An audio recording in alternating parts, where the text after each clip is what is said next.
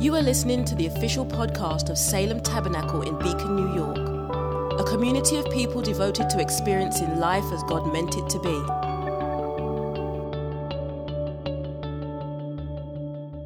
Listen, this is going to be an interesting sermon.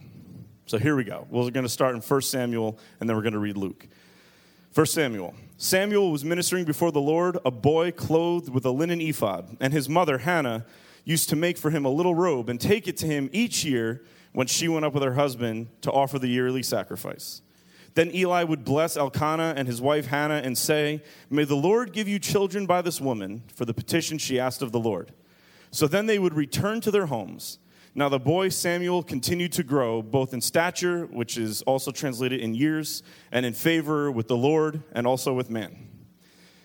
And now we have the story of the best parents ever. Luke chapter 2, verse 41 to 52. Why don't we stand to our feet for the gospel reading? Now his, being Jesus, now his parents went to Jerusalem every year at the feast of the Passover. And when he was 12 years old, they went up according to custom. And when the feast was ended, as they were returning, the boy Jesus stayed behind in Jerusalem. His parents did not know it. But supposing him to be in the group, they went a day's journey. But then, after a day, not 10 minutes, after a day, they began to search for him among their relatives and acquaintances. And when they did not find him, they returned to Jerusalem searching for him. After 3 days, they found him in the temple, sitting among the teachers, listening to them and asking them questions. And all who heard him were amazed at his understanding and his answers. And when his parents saw him, they were astonished. And his mother said to him, "Son, why have you treated us so? You left me. What do you mean, why have I done this to you? You left me in the temple by myself. Why are you yelling at me?" She says, "Behold, your father," which is an interesting phrase for her to use. "Your father and I have been searching for you in great distress." And Jesus said to them, "Why were you looking for me?" 12 years old. "Did you not know that I must be in my Father's house?" And they did not understand the saying that he spoke to them. And he went down with them and came to Nazareth and was submissive to them. And his mother treasured up all these things in her heart. And Jesus increased in wisdom and in years and in favor with God and man. Heavenly Father, I pray that you would disorient us today. Amen. You may be seated.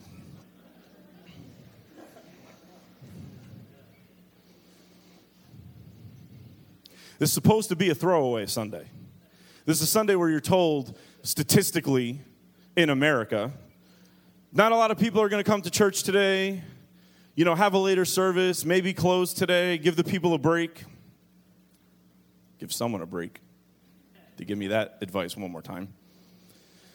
This is a weird Sunday. Elder Paul nailed it when he got up here and said, we are in between something old and something new. This is an odd Sunday. It's the last Sunday of the year where after Christmas we geared up mightily, and it's kind of like Mary and Joseph going to Jerusalem, like for Passover. It's kind of like our Christmas. Like they got ready to go to Jerusalem, and they went for Passover, and they rocked out Passover as best as they could, and then they're so quick to just move on to the next thing that they leave Jesus in the temple.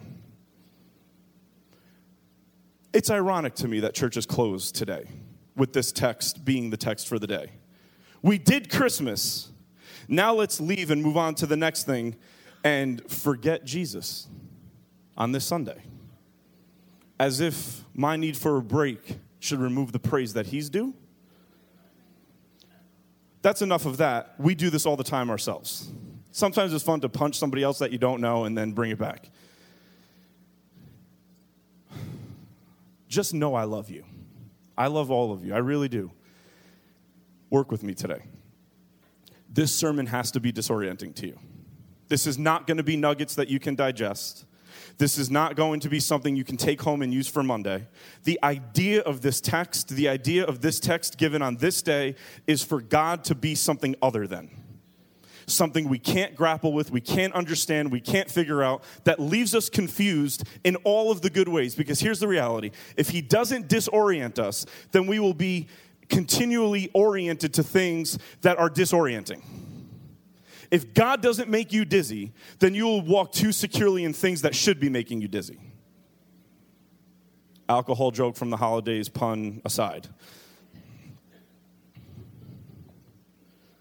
When God shows up, he shows up in fire, he shows up in clouds, he ascends and disappears into the heavens.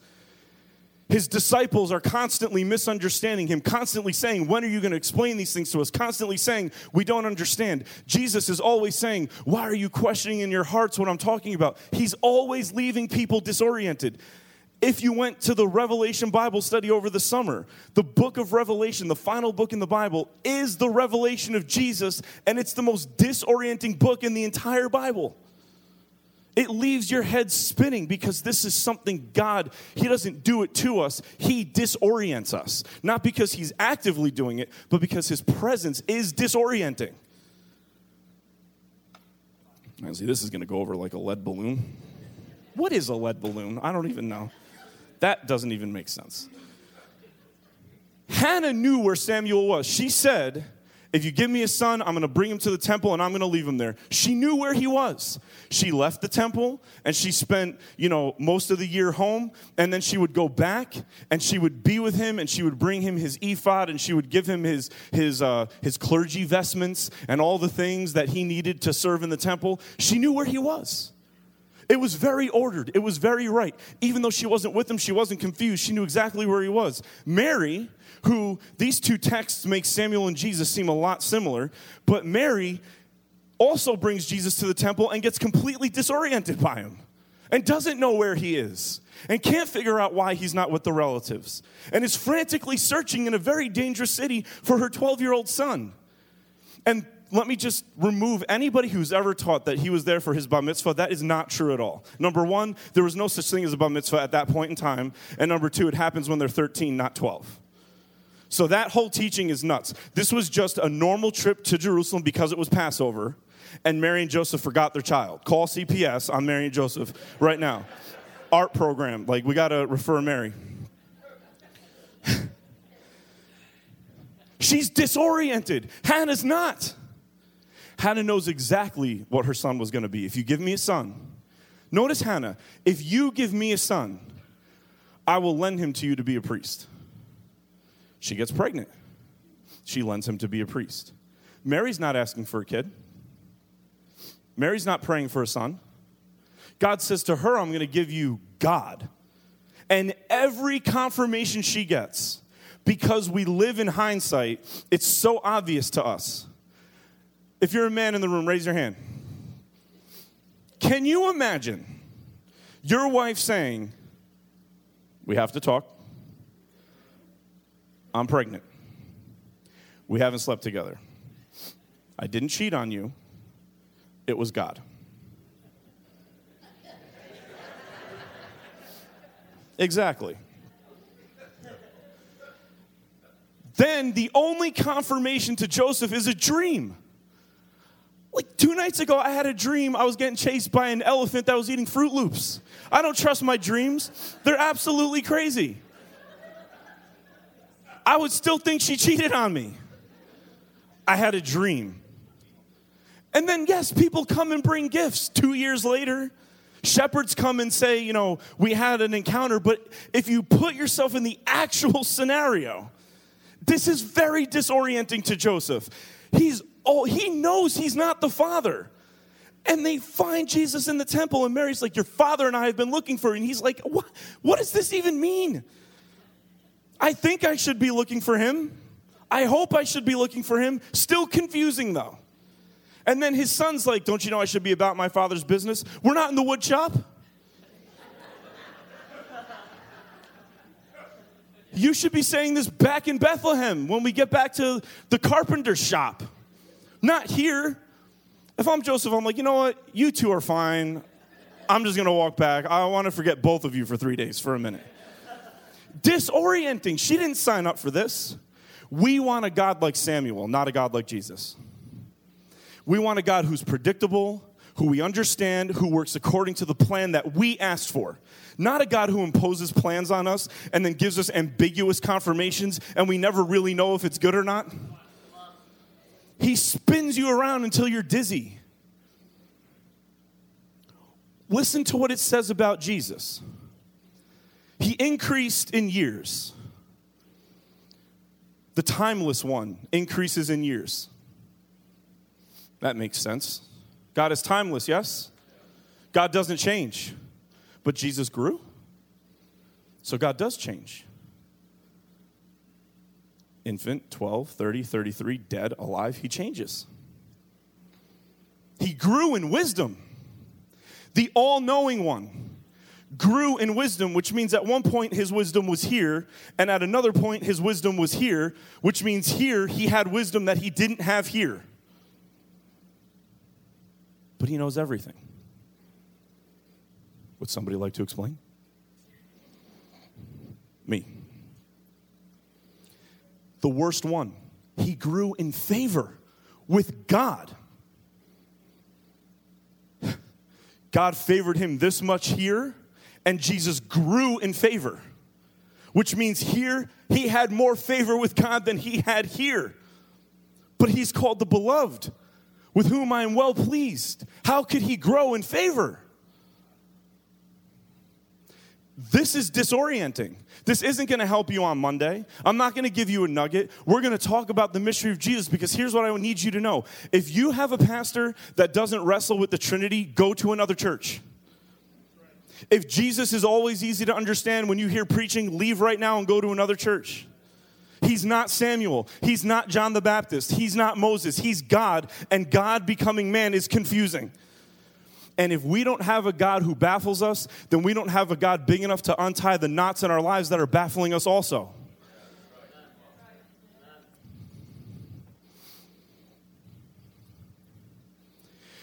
God is what happens with Jesus. God is what happens with Jesus. Emmanuel, God with us, determines the experience of all other creatures. When we look at God in the flesh, when we look at Jesus, we're looking at God as creature. See, God is not in existence. God does not exist. God created existence. He's the author of existence. He's the source of existence. So God had to be something that we don't have a category for prior to existence, because he's the one who created existence in the first place. So God stands outside of existence until Mary. Now all of a sudden God exists. Now all of a sudden God is in time and space. This is confusing. This is disorienting, and it should be. But because God becomes creature, he now in Christ determines what all creaturely existence is supposed to look like. So everything that happens with Jesus is what God is saying the best human life is. So God in Jesus is saying, when I become human, this is what God as human looks like. He grows. He's not instantly endowed with everything. He progresses.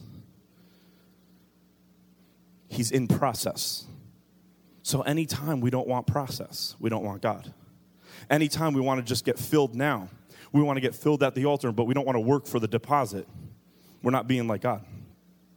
Anytime we want supernatural information, but we don't want to learn, we're not being like God. Anytime we want the results of work, but we don't want to work, we're not being like God.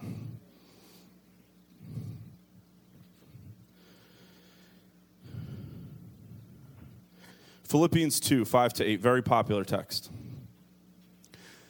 I want everybody here to know, do not take notes. Let the rest of this be an event. Just let this message be an event. Just receive it like it's a song without lyrics or music. Just receive this. Just let it disorient you. Don't try, because here's the thing. There are people that I know, that I talk to, that I really listen to this week as I'm preparing for this, that can talk me right off the table. This is pathetic what I'm about to try to do. It's really sad, and it's not a great attempt to try to describe this, because there's people who are just better at doing it. But here's the thing. We all have to be stunned and disoriented by God. If we're looking for orientation all the time, we are not going to find Jesus. He has to disorient us. He has to spin us. He has to make us realize you are something that is totally other than anything I'm used to, and I need God to be that way. I need him to be that way. If you're feeling disoriented now in your life, if you don't know which direction is which, if you're waiting for him to make a way, Here's the question, not, God, how do I fix this? But God, what are you doing in my disorientation? Not, how do I get out of it? What are you doing here while I'm disoriented? So just let this splatter all over the room. This is craziness. We're going to try. Philippians. We're dealing with Jesus. He's 12. So what do the writers in the future say of him? Have this mind among yourselves, which is yours in Christ Jesus, who though he was in the form of God, did not count equality with God as a thing to be grasped or more appropriately exploited, but emptied himself by taking the form of a servant. Being born in the likeness of men and being found in human form, he humbled himself by becoming obedient to the point of death, even death on a cross. And then one more text, and I'll start to explain a lot. Isaiah 9, maybe one of the most famous prophecies for Jesus. For to us a child is born, and to us a son is. For to us a child is, and to us a son is. One more time. For to us a child is, to us a son is. This is the mystery that is what's called the hypostatic union of Christ. His divinity and his humanity meeting in flesh and blood. Isaiah has to prophesy for Jesus in 2 steps because Jesus has 2 100% identities. So Isaiah has to say, for unto you a child is, because the humanity of Christ didn't exist, and then at birth it started to exist. But then he says, unto you a son is, because he's always existed. And so he's given. The child is born. But God the Son can only be given because he's always existed. Is that dizzying?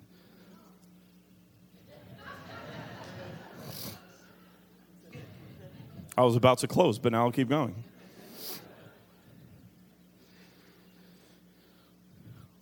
When Philippians talks about God or Jesus emptying himself, we hear the word emptying, and so we assume something like when Jesus took on human form, he became less than God. Like he poured out his godness and became something other than. But this is the mystery of the Trinity. When we hear about emptying, when you empty something, you fill something else. So when God emptied himself into the Son, God was emptying himself and Jesus was getting full. It says that Jesus emptied himself, but what this means is Jesus as God emptied himself into humanity. So his humanity filled up while he was emptying himself. But here's the mystery of the Trinity. When God pours himself into flesh, if I take 1 bottle of water and pour it into a bucket, the bottle of water becomes empty. But the Spirit is what allows God to pour himself into humanity but never lose himself while he's pouring it. So as God pours himself into humanity, the bottle of water that's pouring because of the Spirit is not emptying. We see this with the Elijah's widow. The oil that every time she pours it, there still seems to be oil in the jar. This is a sign of the Trinity. As God pours himself into humanity, Jesus' humanity fills up, but God's divinity doesn't lessen because the Spirit is how God and Jesus pour into each other yet remain themselves. This is how, if we have the Spirit, we can pour ourselves out for our neighbor and not lose our energy, not lose our vitality. It's how, in the Spirit, we can grow older and still have our youth renewed like the eagles, because the Spirit is always pouring back everything you're pouring out. So what is the wrong view of Jesus, according to Philippians? I'm going to read this quote. This is the wrong view. Although Messiah Jesus was in the form of God, a status that means the exercise of power, God, power, all-powerful, he acted out of character in a shockingly ungodlike manner, contrary, in fact, to true imperial divinity when he emptied and humbled himself. So the wrong view is saying this. The wrong view is saying that Jesus or that God was once the all-powerful, and then when he poured himself into humanity, he became ungodlike in that he lost that power. That's the wrong view. Here's the right view. Although Messiah Jesus was in the form of God, a status people assume means the exercise of power. He acted in character in a shockingly ungodlike manner according to normal but misguided human perceptions of divinity, contrary to what people would expect from God, but in fact in accordance with true divinity when he emptied and humbled himself. Jesus is what God is like. So God is always like a being that will empty himself into weakness. God becoming weak in the person of Jesus is what God is like. It's how he exercises his power. This is how God flexes his muscles. He becomes a human who's weak. How do we flex ours? The same way?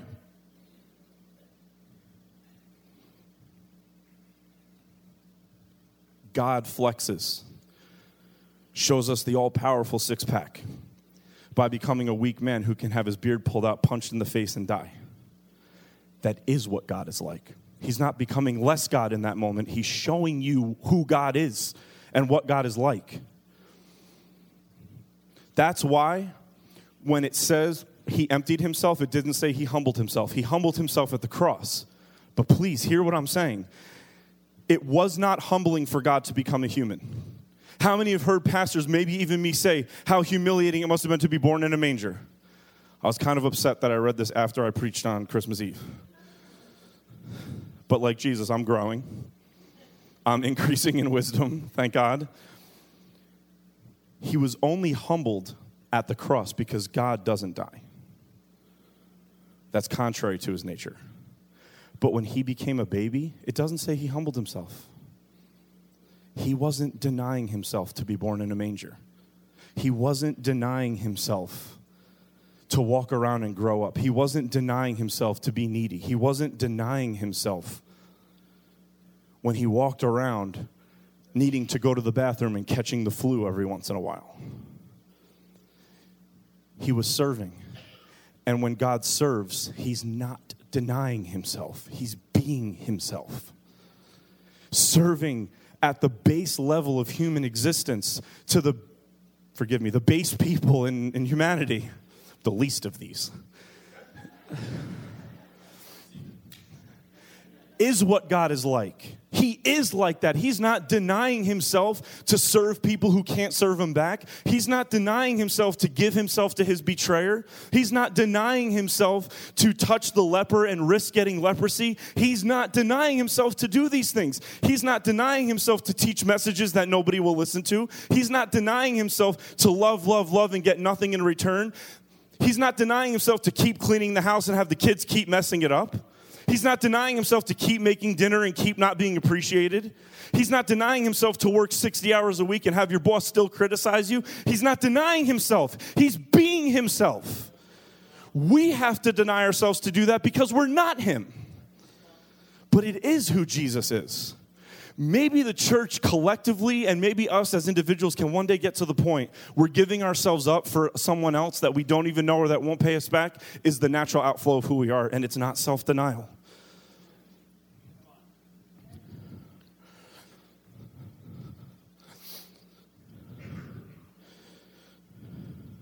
Do you have the Play-Doh?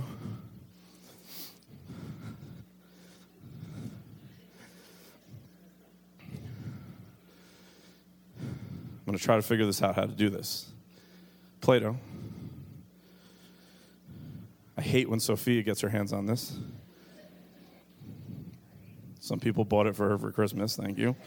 Thanks for the chore. Just kidding. This is humanity. Flesh. Amen. This is humanity, flesh. This is what God is like. This is divine God. Here's the thing. Does God change? Does God suffer? Okay. God is everywhere, so he can't go from one location to another. Did Jesus grow? Did Jesus change? Did Jesus suffer? But is Jesus God?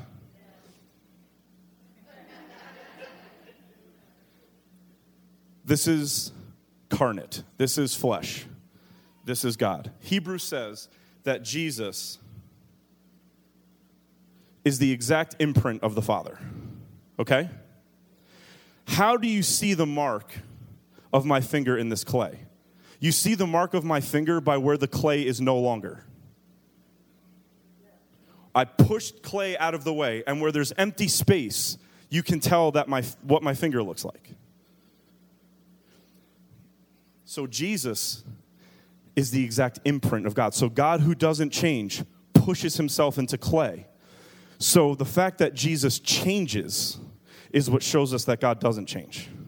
It's the inverse. When you press your hand into clay, you see your handprint by the opposite of the clay, by where you've moved the clay to the opposite of your hand.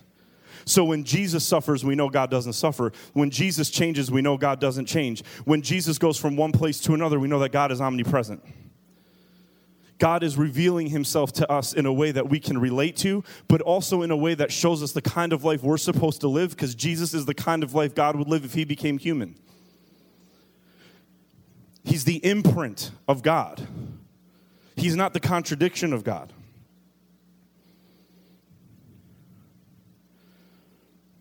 So listen to this. St. Augustine said this: God would rather not be God than be God without us. Now, this is a scary quote that I'm throwing out there, because a lot of people could call this idolatry. God would rather not be God than be God without us. Now, in Augustine's defense, he doesn't say God can't be God without us. He says he would rather not be God than be God without us. So somebody could say, well, how do you know that? Because we exist. And God doesn't change. His will is perfect all the time. So the fact that we exist is the proof that God would rather be God, would rather not be God than be God without us. Because if God would rather be God without us, we wouldn't be here. So our existence shows that it was always the will of God to be God over a people. It was never not his will. He always was a God who wanted to be God with humanity, because if he didn't and he doesn't change, we wouldn't be here. He didn't change his mind one day talking to himself in the first, second, and third person and say, like, we're bored now, what do we do? Well, we are an I, and I are a we, and all this is confusing. Let's make other people who won't understand us. That's not what happened. We exist because he's always wanted us to. It was always his will that we would exist. Otherwise, we wouldn't. So what does this mean? This is the scandal of the gospel, and I'm proud to say this, and it should make us feel uncomfortable. But God cannot be understood as God apart from our story. Apart from what goes on in your home, apart from your genealogy and your family tree and everything about your history, the good, the bad, and the ugly, God has chosen to be the kind of God that refuses to be revealed apart from the people's story that he created, which is why in Matthew 1, the gospel of Jesus starts with a genealogy. I come through history. I come through story, not apart from it, not over against it, but with it. So the narrative of your home is part of the narrative of God.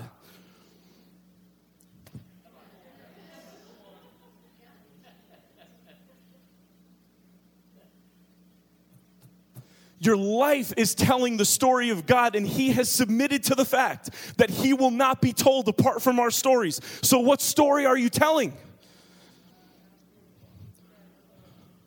What narrative are you telling? What bedtime story is your life telling the next generation? Your life, whether you like it or not, is going to speak of God. What kind of God is it speaking of? Which God is it speaking of? God is all powerful. He has all options. And in Christ, he chose to live with those options, not using them. See, if Jesus got rid of the options, his human life wouldn't be humble at all. But he always had the options. What does he tell his disciples? I could call on God and he would send 10,000 angels to come rescue me right now. He does with Elijah and Elisha. But he doesn't in Gethsemane. But he can. And he doesn't. So here's what real power looks like. Real power looks like having powerful options, and with the choice to choose them, choosing weakness.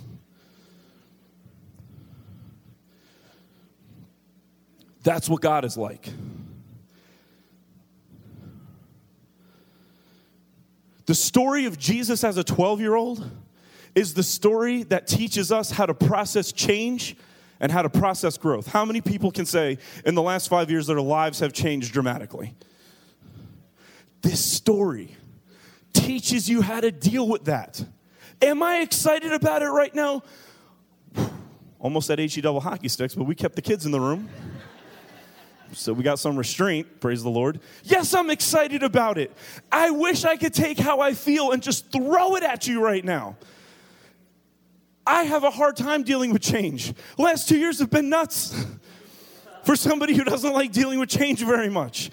But Jesus meets me as a 12-year-old. I can relate to that. My wife says I act like I'm 12 all the time. I'm just like Jesus most of the time.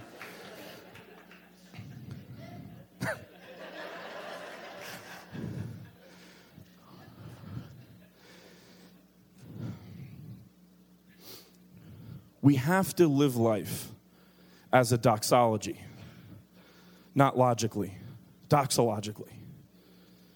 Everything about growth and change has to be processed through worship, not logic. Does change cause loss? Yes. Does it hurt? Yes. Does Jesus, which means does God know what it's like to have a childhood and then get thrust into adulthood? God knows what that's like. How crazy is that? God knows what it's like to go through puberty. How crazy is that?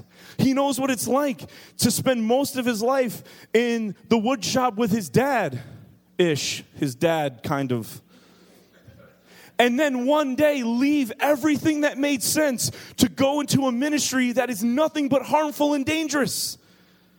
You don't think sometimes Jesus was like, every time I took a chisel to that wood, the wood did exactly what I told it to, and now I have these disciples. Let's go back to the wood shop where things make sense. We leave childhood into adulthood. We move, our families move, our lives change. There's death, there's birth, and sometimes birth brings change to family dynamics and weddings and all kinds of stuff. In a year and a half, I've done 4 weddings. I've had 3 memorial services. Life changes all the time.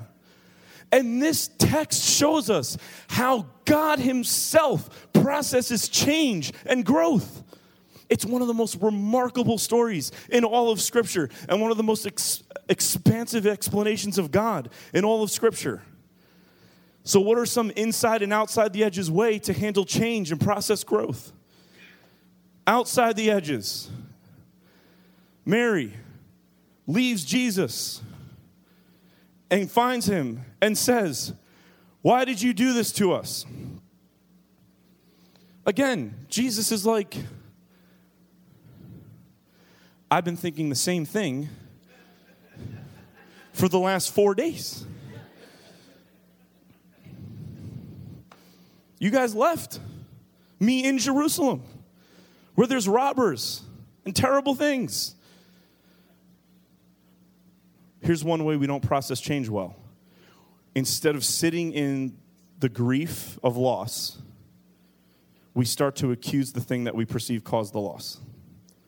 And we stop liking it. Just grieve and take responsibility. But don't blame and don't accuse. Because I promise you, it's never any one thing. Your life will change because God's life changed in Jesus. To want your life to stay the same and to wish that it could always be the way it was is to not be the image of God. Because the image of God goes from infancy to 12, to 30, to 33, to a cross, to an empty tomb, and then ascends into some kind of mystery that we'll see one day. It has to change. Expect change. Don't accuse things that cause change. Be thankful for things that do. Because change is allowing us to be like Jesus. What was Jesus doing as he was growing? He was listening and he was asking questions. That's how you process change. You listen and you ask questions. Did Adam and Eve change when they sinned? And what was God's first response to Adam? He asked, "Where are you?" He asked him a question. Questions are how we process change. Listen and ask is how we process change. We talk ahead of our questions. We talk ahead of our understanding when we try, because we're trying to numb ourselves to the grief of the change. We have to stop, listen, and ask questions. Outside the edges. One way that we process change outside the edges is to be too quick to move on to the next thing. So it's like, I have this comfortable life, and oh my God, things are changing, they're changing, so let's just get to the next thing. Like, just get me out of the liminal space into the next thing. And this is what Elder Paul said today when he opened the service, for those of you who are on time, which I do want to say, sidebar, you're all doing a fantastic job starting to get here on time. I'm going to call it. I'm not just going to dog on you. I'm going to call it. It's fantastic. It's fantastic. Okay. It's the last Sunday of the year. I'm going to preach for 4.5 hours today. So. Everyone's like, I wish it snowed a little harder. Elder Paul said, in between the life I used to have and the life I'm going to have, God shows up in the moment of change, in the actual activity of change. Mary and Joseph plan for Passover perfectly. They execute Passover perfectly. And then they're so quick to want to move on to the next thing that they forget the most important thing. But watch this. In their rush to get home, they end up taking a week longer to get home than if they would have slowed down in the first place. Because when they rush and move fast, they forget things and have to backtrack for 3 days. So moving fast is the sure way to move through life too slow. Trying to hurry up is how you're always late. Because you never remember everything and you have to go back. Remember when we thought we locked the keys in the house after we packed the car and the keys were in the back of the trunk? That was my favorite day. It was raining. I had to unpack the trunk. You know, like, that's when you realize, well, I don't think I actually got saved yet. I'm pretty sure I'm going to the next altar call I have. Quick to move to the next thing, avoiding the process because the process of change makes you focus on the thing you're losing.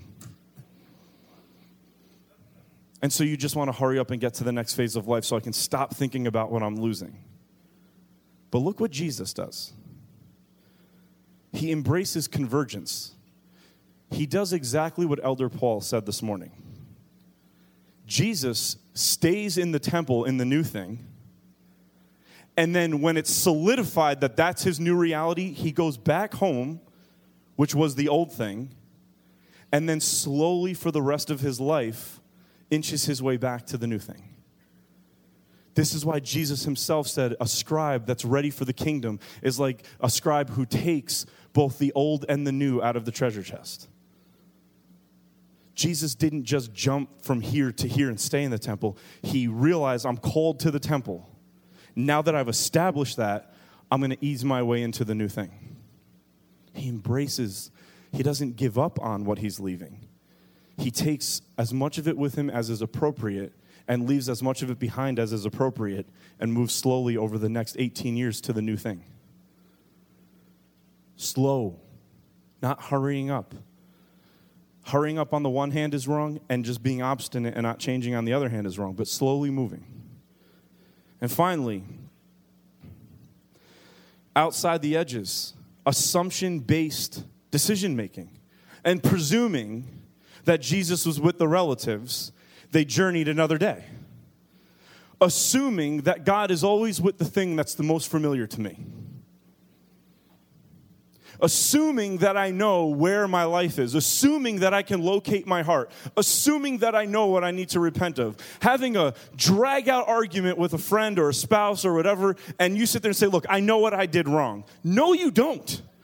Your sin is not smart enough to know what itself is.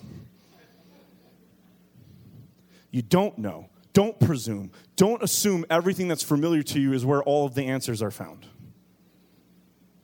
Jesus is always waiting at the place that's supposed to be the most familiar to us. Should I make the cliche? You'll always find him at church. So churches, stop taking Sundays off, please. Because this is where he is.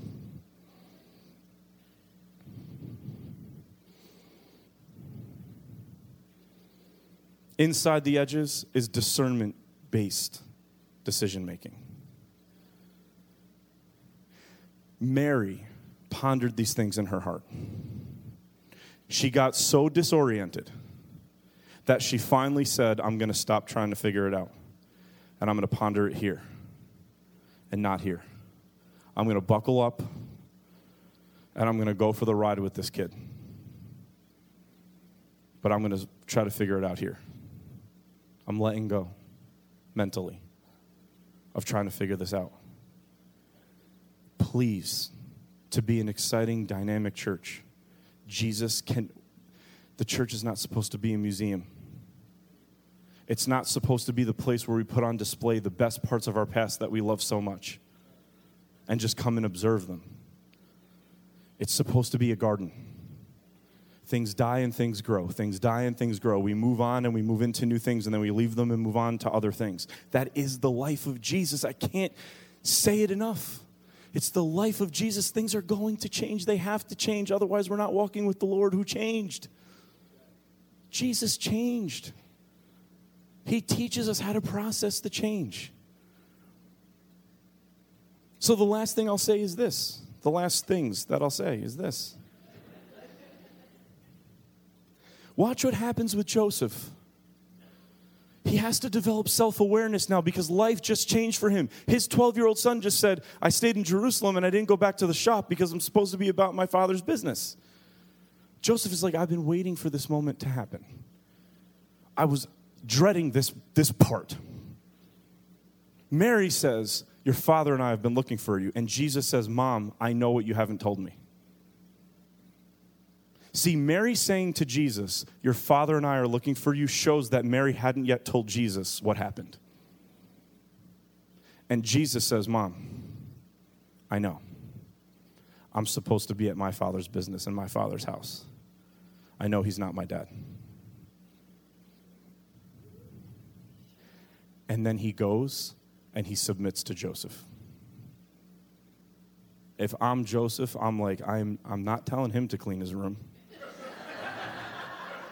He just said God was his father. This little kid is the son of God. He's supposed to have authority over me. Can you imagine? Jesus' room is a disaster, and Joseph's like, so.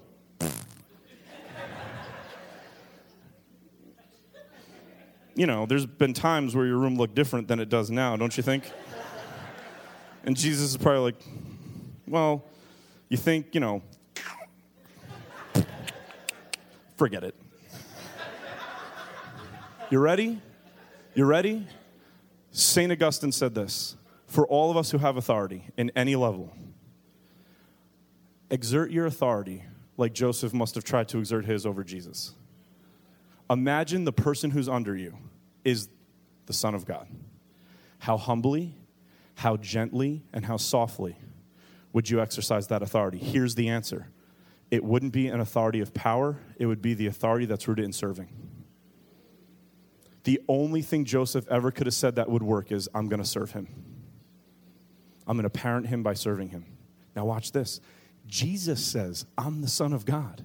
So now I'm going to do everything you tell me to do. Back the truck up for a minute. God is now submitting to the ones who are supposed to be submitting to him. What does this tell you about God? It's telling you that God is the kind of God who, even with all authority, will still defer to somebody else and will still allow somebody else to have sway in his life. How many are glad we have sway in God's life? How many are glad he's that down to earth for real? If the one who doesn't need to submit to anyone is willing to be submissive, how much more should we be?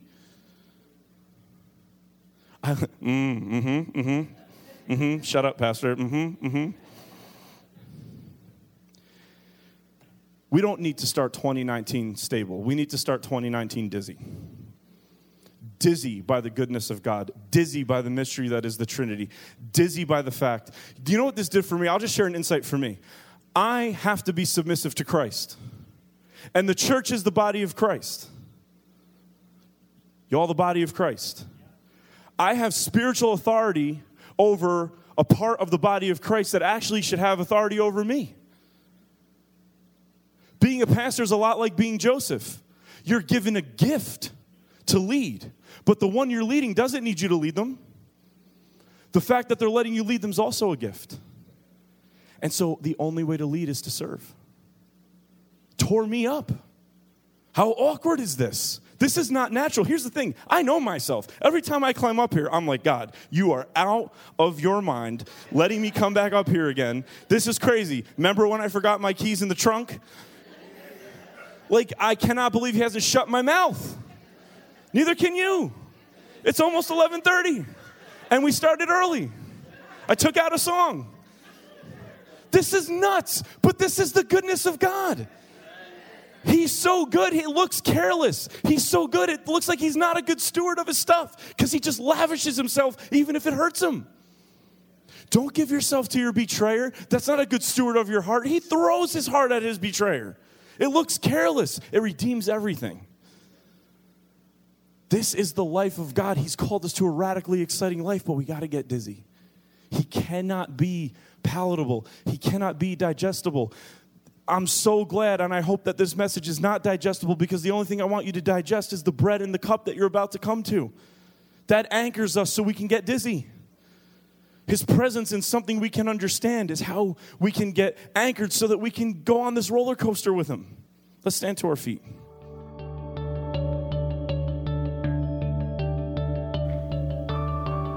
Thanks for listening to the Salem Tabernacle podcast. For more information about us, including gathering times and our location, check us out online at salemtabernacle.com.